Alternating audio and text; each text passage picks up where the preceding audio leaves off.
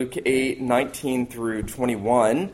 If you're using a copy of the Church Bible, you'll find that on page 865. And as usual, I know that you're going to find it helpful to have your own copy of Scripture open and to be reading along with me this morning. Let me again just very briefly pray and ask for the Lord's blessing on His Word, knowing that He must work it in us by His Spirit. Let's pray. Father in heaven, again, we as your people come before you and we come to hear, we come to listen, we come to believe, and we come to keep your word. And so we pray, our God, that you would do a great work among us and in us. We pray that you would give us wisdom and understanding from your word. We pray that you would give us a clear sight of Jesus Christ with the eyes of faith. We pray that you would shine the light of the knowledge of the glory of God in the face of Jesus into our hearts this morning. We pray that you would renew us and build us up and carry us on our way to glory. We pray, our God, that you would accomplish your purposes among us and that you would be glorified even as we are instructed and edified and satisfied in Christ. We pray these things in Jesus' name. Amen. Luke chapter 8, beginning in verse 19. And now Luke says, Then his mother and brothers came to him, but they could not reach him because of the crowd. And he was told, Your mother and your brothers are standing outside desiring to see you. But he answered them, My mother and my brothers are those who hear the word of God and do it. The grass withers, the flower fades, but the word of God endures forever. Well, in 1974, my father left what would have been a lucrative career. He had graduated from the University of Pennsylvania from the Wharton School of Business, had gotten his first job in personnel working for the government, and had decided to go to seminary. And he left what would have been his moving forward onto a successful career in the business world to pursue what he believed to be a calling in at least looking at pursuing gospel ministry. When he went to tell my grandfather, who at that time was not a Christian, what he was doing in going to seminary, my grandfather said to him, Have you lost your mind? And my dad, when he was recounting this to me recently, I heard it quite a lot as a boy, but as he recounted it, he said, to be fair, my father was a very frugal man, and he knew what going into the ministry would mean. But there was behind that something else he didn't understand. My grandfather did not understand what would motivate someone to leave behind worldly success in order to pursue the gospel ministry. Many years later, my grandfather, on his deathbed, I believe, was converted by my dad's own ministry to him, many years after that. But that is a story that is not all that uncommon in the lives of those who decide that they are going to trust the Savior. When we decide to trust the Savior, we often have to leave behind, in some sense, both former lifestyles and perhaps even career choices, but there is a sense in which we also have to leave our family ties. There's a sense oftentimes for people who say, I am going to follow the Savior, I am going to give my life to Christ, I'm going to live for Christ, I'm going to do what Christ has redeemed me to do and be what He has redeemed me to be, that there is a radical shift in the relationship that they have with family members. Now, that is not something that is uncommon in the Scriptures. In fact, it was something in Jesus' own experience that He had to experience and endure. Remember, Jesus had begun His ministry at 30. Prior to that, He had no doubt from 12 to 30 lived in the home with His mother and His brothers and sisters in Nazareth. He had probably worked as a carpenter all those years, following in the footsteps of His earthly father, His adopted father Joseph. And yet, when He began His earthly ministry, Jesus, in one very real sense, had to sever family ties in order to follow the call that His Father had given Him in coming as the Redeemer and in bringing the kingdom of God. Now, we are going to see here this morning two things. First, we're going to consider the family of God defined, and secondly, we're going to consider the family of God identified in this very short passage. Now, Jesus has been giving those kingdom parables, and most recently He has said to the crowds that were gathering around him, "Take heed how you hear." There were many that would hear the word, and yet they would be like the first soil. They would go away, and they would immediately forget what they heard. They wouldn't have any understanding. They would walk away, and it was like they were just totally oblivious to whatever they heard. And then there was that second group, remember? They were those who seemed to receive the word of God, hear from the very lips of the Savior, and they would receive the word of God from the very mouth of Jesus, and for a time seemed to believe, and yet they had no root in themselves. It was the stony ground, and they would spring up, and the sun would come, persecution would come, and they would immediately fall away because they had no root. And then there was that third group of those that heard, and they were the ones, remember, where the seed of God's word fell into the ground, and yet the cares of the world, the deceitfulness of riches, and the desire for other things sprung up like thorns around it. The thorny ground choked out the word so that they became unfruitful. And then, remember, Jesus said there would be those that heard, and the seed of God's word would fall on a noble and good heart, something none of us have by nature, and yet something God would give by regeneration, and they would hold on to the word, understand the word, keep the word, put the word into practice in their lives, and they would bear fruit with patience. And then Jesus goes on to tell the parable of the lamp under the bushel, and nobody hides a lamp, so take heed how you hear, take heed what you do with what you hear with God's word. And very naturally, this account follows. Now remember, Jesus is in a house. He is teaching to a very large crowd, and now all of a sudden his mother and his brothers come to see him. Now, if you were just reading through Luke's gospel, you might say, okay, I'm not really sure what all we're going to get out of here, because Luke doesn't give us all the details that the other gospel writers give us. If this is indeed the same account as that which we find in Matthew 12, and I believe that it is, if it's the same account that we find recorded in Mark chapter 3, verses 20 and 21, and I believe that it is, Jesus' mother and brothers are coming to him on a mission to rescue their son from what he is doing. If you went back to Mark chapter 3, verse 20, Mark says that the crowds were gathering so they could not even eat, and when Jesus' family heard it, they went out to seize him. So listen very carefully. They went out to seize him, for they were saying, he is out of his mind. Have you lost your mind? So, Jesus' own flesh and blood family think he's crazy. It's presumable, it is altogether likely Jesus never did a miracle in his home or at any point prior to his baptism in the Jordan and going out to start his public ministry.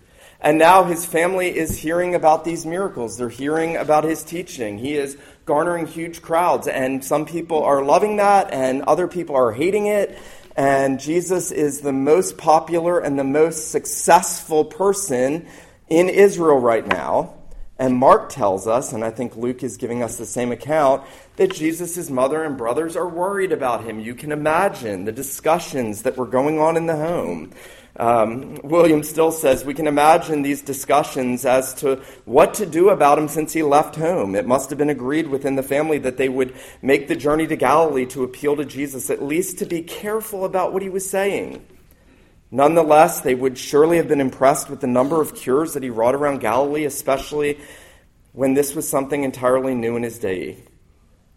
Jesus, from 12 to 30, 18 years, had presumably lived with them in Nazareth, and as far as we know, had shown no signs whatsoever of supernatural powers. Now, I think that this concept of the concern of Jesus' family about him is heightened when we read in John chapter 7 that Jesus is, at the time of the Feast of Tabernacles, not going up to the festival and the feast, and his brothers say to him, quite snarkily, they say, why aren't you going up there to show everybody who you are? They're not saying that because they're supportive. They're saying, hey, Jesus, if you're really who you think you are, why don't you go up there and why don't you show everybody who you are? Now, we know from the scripture that Jesus had 4 half-brothers. and 3 sisters.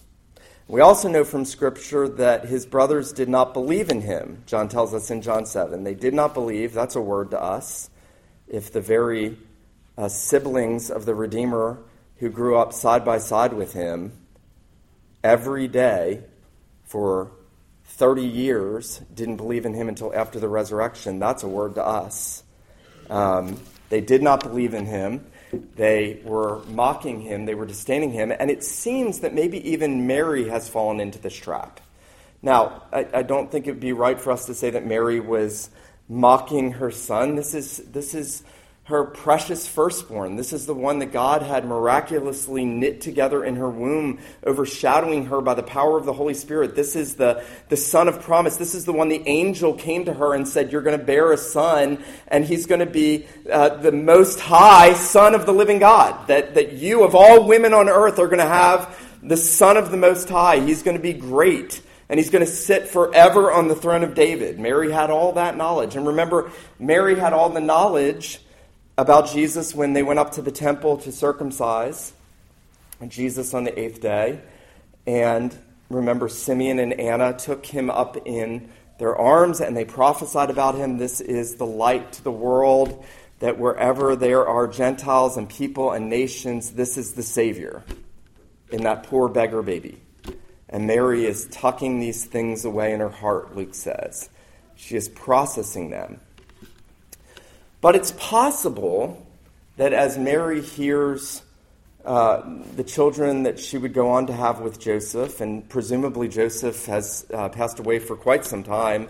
Now he's been deceased because Jesus doesn't mention him. He doesn't say, your mother and father and brothers, these are my mother and father and brothers. That's probably one reason why we can conclude that Joseph is deceased. But as Mary is hearing the conversation in the home, as she's hearing what Jesus' siblings think about him, she might be swayed to fall into the same trap that John the Baptist fell into when he was in prison. Remember, we saw that not long ago. John was in prison, and he started to doubt, are you the coming one, or do we look for another? Jesus wasn't measuring up to the anticipation that John had about him. He wasn't acting in a way commensurate with what John thought he should be doing, and so John began to doubt. And remember, Jesus took those doubts up, and he restored John. He said, go tell John the things you've seen here. The lame walk, the deaf speak, the dead are raised, the lepers are cleansed, and blessed is he who's not offended because of me. Now, here, however, Jesus does something that might be said to be one of the riskiest things Jesus ever did. He doesn't take up his own mother's concern. He doesn't lovingly restore his flesh and blood siblings. You see here in the text that his mother and brothers come to see him. They're pressing in around the crowd. They can't get to him. They're telling people, listen, we're his family. We're here to get him. We've got this under control. We'll take care of this. I mean, I imagine this is the conversation. You can imagine Jesus' brothers talking to people in that crowd as they're there, and we're really sorry about this. Listen, we don't know. This is not his normal behavior. We are not used to him acting this way. We're a little bit embarrassed too. So we're here. It's going to be okay, but they're trying to get through. And somebody comes hurriedly to Jesus, and that person says to Jesus, notice, your mother and your brothers are standing outside desiring to see you. You get a little sense that whoever this is relaying this message is wanting Jesus to listen to his mother and brothers. Your family's here. It's going to be okay. Please go talk to your mother and brothers. There are writers who will dig into this text, and they will say there are profound manifestations of unbelief in these details and these nuances. Jesus has been talking about the blessing of being one who hears his word, understands it, and keeps it. And here there is a push against that, and there is the flesh and blood family of Jesus working against the very purposes of God. Now, there is a minor word there for us, and that minor word is that our families and our family members can work against the purposes of God in our lives, just as Jesus was experiencing in his. That is not an uncommon thing. It's not an uncommon thing to hear the objections or the sophisticated responses telling you, well, don't go too crazy with this. Don't go too far with religion. Don't get too committed to the Lord. Don't give yourself too fully, too much religion is a bad thing. And we need to be balanced people. And the 50 other ways that those things can come in and Satan and the flesh can latch onto them and try to pull us back from giving ourselves to the Lord and to the work of his kingdom. And Jesus felt that temptation.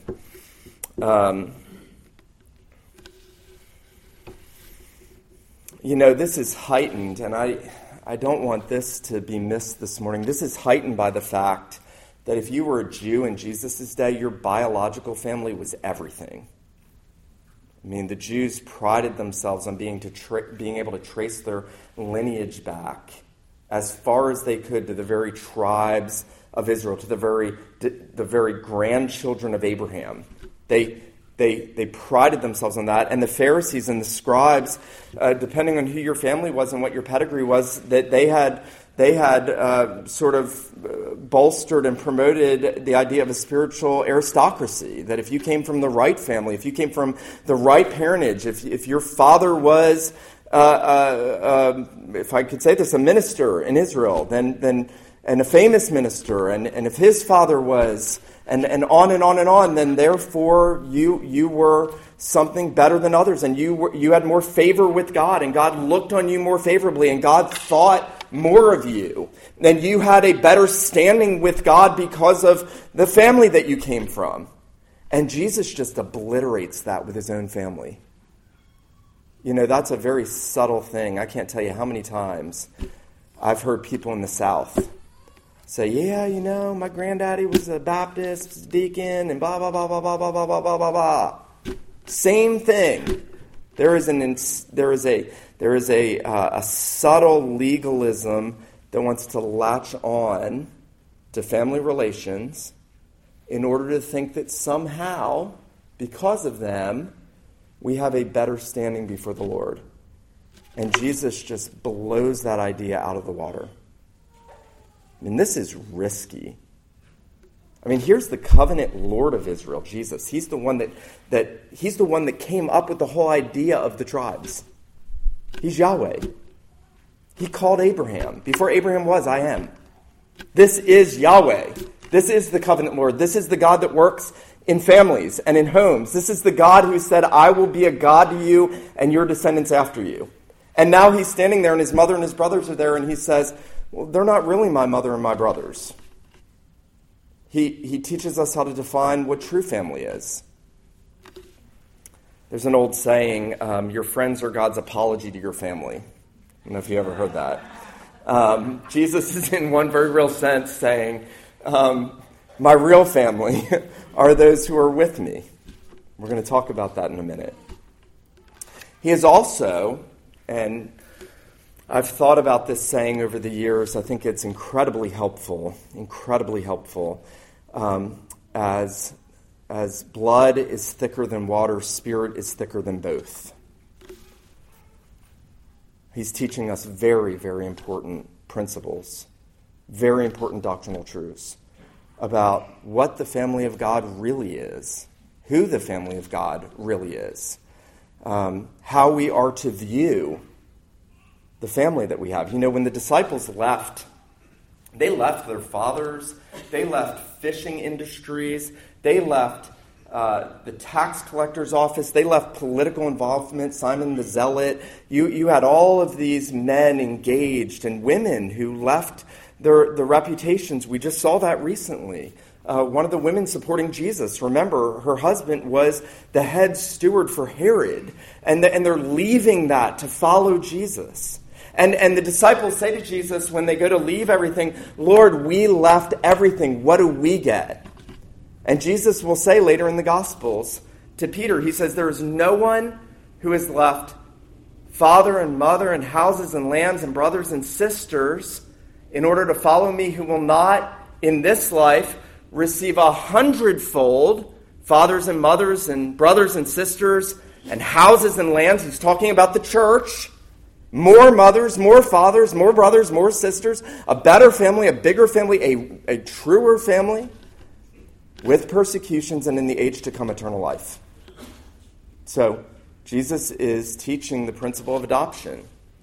You know, we had the privilege this morning of baptizing one of our covenant children who also just happens to be adopted into the family in which he now lives.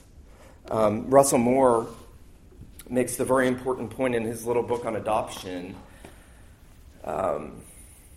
that there was this idea in the Jewish mindset that physical descent was everything. We are the children of Abraham. We are the children of Abraham. And Jesus actually said, no, you're the children of your father, the devil. But they made the big deal. We have Abraham as our father. That's what's really important. That's why God accepts us. That's why we're in the family of God. That's why we are better than other people. And they made that big deal about it. And it was true that the physical descendants of Abraham had covenant nurture and promises and privileges. But the principle of adoption in the Son of God trumps that. And Russell Moore points out that actually being adopted makes you more a child of God than physical descent. Because you could be a physical descendant of Abraham and go to hell, but if you're adopted into God's family by faith in Jesus Christ, you are a son of Abraham forever because you have the faith of Abraham. It's a massively important point. It's the point Jesus is teaching here when he teaches us to define the family of God. He's not saying family's unimportant. You know, Jesus is actually running the risk of looking like he's violating the fifth commandment, honor your father and mother. He is running the risk. I told you a minute ago, this is one of the riskiest things Jesus ever does. I mean that. He is walking up to the line of showing himself to be a rebellious son, saying, I don't care about my mother and my fleshly brothers. Now, we know he cares, because when he hangs on the cross, he'll provide a home for Mary, won't he? He'll say to John, woman, son, behold your mother, and to Mary, mother, behold your son. And he even obeyed that commandment when he was hanging on the cross. No one honored his father and mother the way Jesus did. And yet he's walking up to that line in order to make that all-important point about defining the family of God. You know, Jesus' main concern here is not, on the one hand, for his biological mother or father, nor is it, and you have to listen carefully, nor is it his main concern to honor his disciples. You say, well, wait a minute, that's everything in the text. His mother and brothers are outside. He's got his faithful disciples side by side with him, the women who were supporting him and caring for him and who were, in a very real sense, spiritual mothers and sisters to him. And yet his main concern is neither of those groups. His main concern is that he is doing the will of his Father in heaven.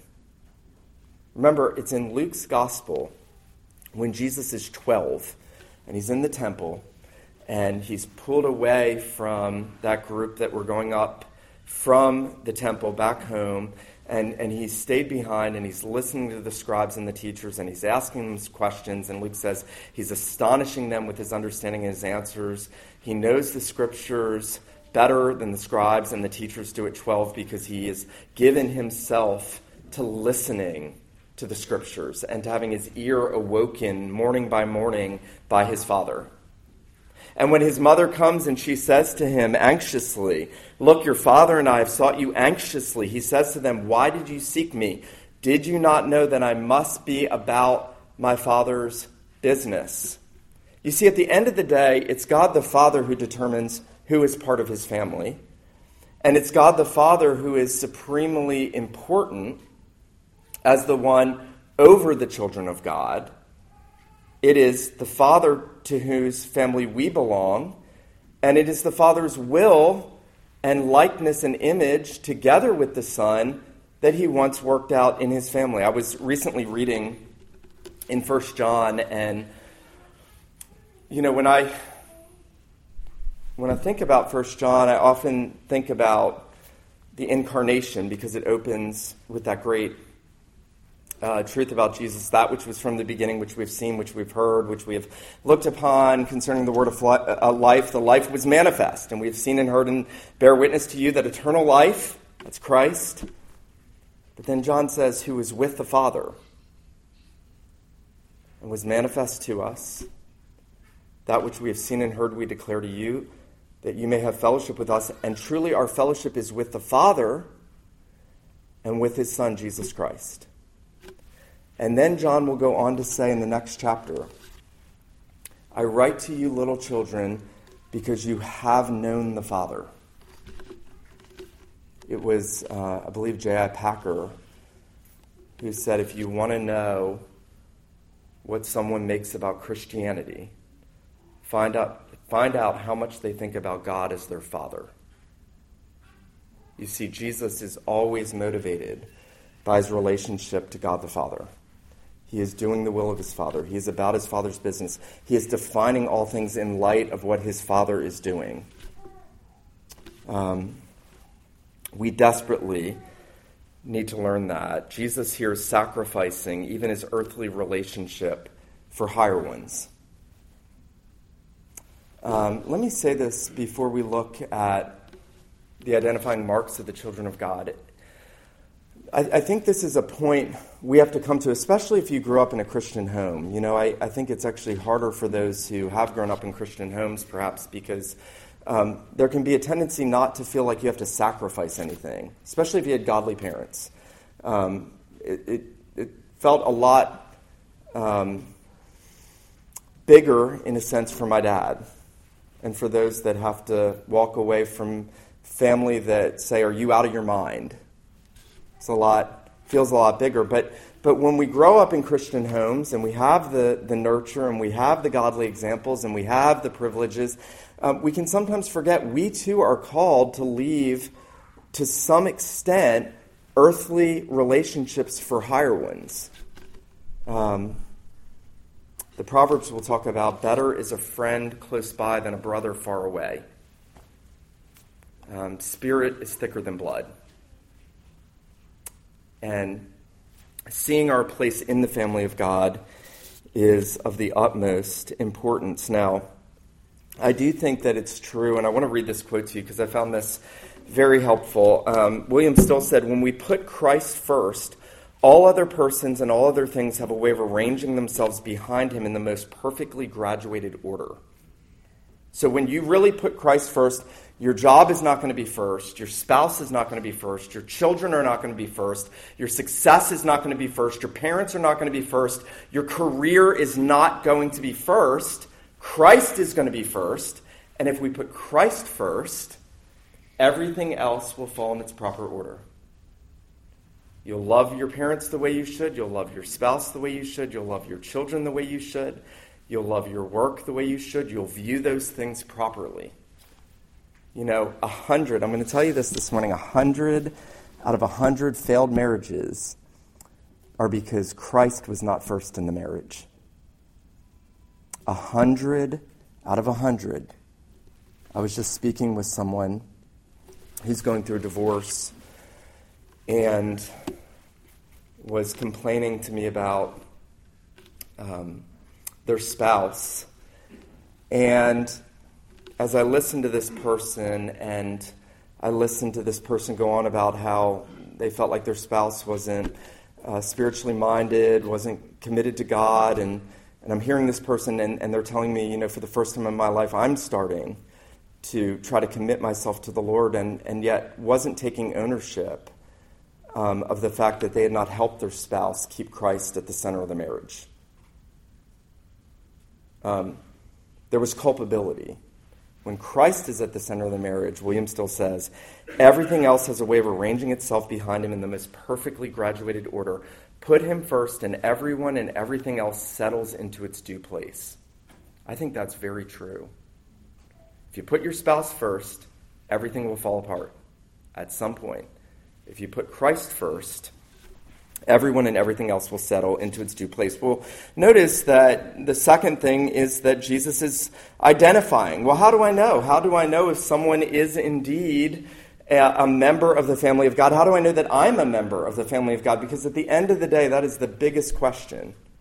And notice Jesus doesn't say, well, a member of the family of God is someone that's been baptized.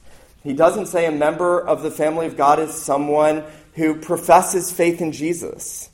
He doesn't say a member of the family of God is someone who has grown up in a Christian home, who has grown up on the mission field, or any other number of things. Notice what Jesus says. He answered them when they came, and he said, my mother and my brothers are those who hear the word of God and do it. Now, let me say this at the outset of our consideration of the identifying marks. Jesus is not saying, here's how you become a member of the family of God. There's a subtle legalism in our hearts that wants to look back over our track record and say, have I done enough for God to accept me? There is that in all of our hearts. Looking for identifying marks so that God will accept me. And yet the scriptures are explicit that God only accepts us by faith in Jesus Christ. God only accepts us by faith in Jesus Christ. Jesus is not teaching, get to work and you'll become part of the family of God. He is actually speaking in the context of those who have trusted in him, those who are supporting him, those that are following him, those who have given up their own families and their livelihoods, those who have made those sacrifices to follow Jesus. And notice, he says, my mother and my brothers are those who hear the word of God and do it. Now, here's what I don't want you to do this morning. I don't want you to say, oh, great, done it. I've trusted Jesus, that's it, great. Because that's not all Jesus says. He says, is your life characterized by someone who loves to hear the word of God, not fancy stories for 30 minutes in a big church that makes you laugh? Oh, please let me say that this morning. Please hear that. Are you hearing the word of God? Do you love to hear the word of God? Are you that fourth soil that receives the word and wants to keep it and bear fruit? And are you seeking to put it in practice in your life? He's not saying perfectly. He's not saying, are you doing good enough and then you are part of the family of God? He's saying that members of the family of God are those who are marked by a joyful reception of God's word and a desire to put it into practice in their life. And that means that everything from loving the Lord, loving the Lord's Day, loving his worship, loving his people, loving serving others, honoring your father and mother, not giving in to lust, not giving in to greed, not giving in to covetousness, that those are things that we love even though we fail. And hearing the word of God and doing it includes confessing our sin to the Lord when we recognize that we have sinned against him, keeping short accounts with our brothers and sisters in Christ, going to them when we've offended them, extending forgiveness to them when they come to us. You know, I want to say this morning because there's something that, and I've mentioned this to just a couple close friends over the years, something that has saddened me as a Christian. I've been a Christian 16 years. I've been converted 16 years. And please don't hear me as saying I'm looking out for this. Please know, before I say this, that my desire is my relationship with the Lord and with others and keeping my accounts right with the Lord and with others. But I can count on two hands the number of times people have come to me and said, will you forgive me for something? Now, Jesus said if your brother comes to you 70 times 7, you are to forgive them. So when I think about how rare it is for believers to ask other believers for forgiveness, and I hear Jesus saying, blessed are those who hear my word and keep it, and that a crucial part of hearing his word and doing it is living in light of extending forgiveness and seeking forgiveness, and that is a rare thing in the church, we have a problem. There's a problem. That's part of hearing the word and keeping it. So I don't want you to think of what Jesus is saying here legally. I don't want us to slide into some legalism, but we really have to ask ourselves, is my life marked by the fact that I love God's word and I want to put it in practice in my life? Trust and obey. Not obey and trust. Trust and obey. If you can look at yourself and you say, I see all the imperfections, all the sin, all the failure, but I do love the Lord. I do love his word. I do love his people. I do want to put it in practice in my life more. I want my life to be marked by a desire to do those things that are pleasing to him. That is a good thing. That is a good thing. That is an identifying mark. Now, let me say this as we close. The chief thing that God's word holds out to us, and the chief thing he wants us to do, is to be abiding in Christ and coming to him. Jesus is going to go to the cross to make us children. It's nothing we do. He's going to go to the cross.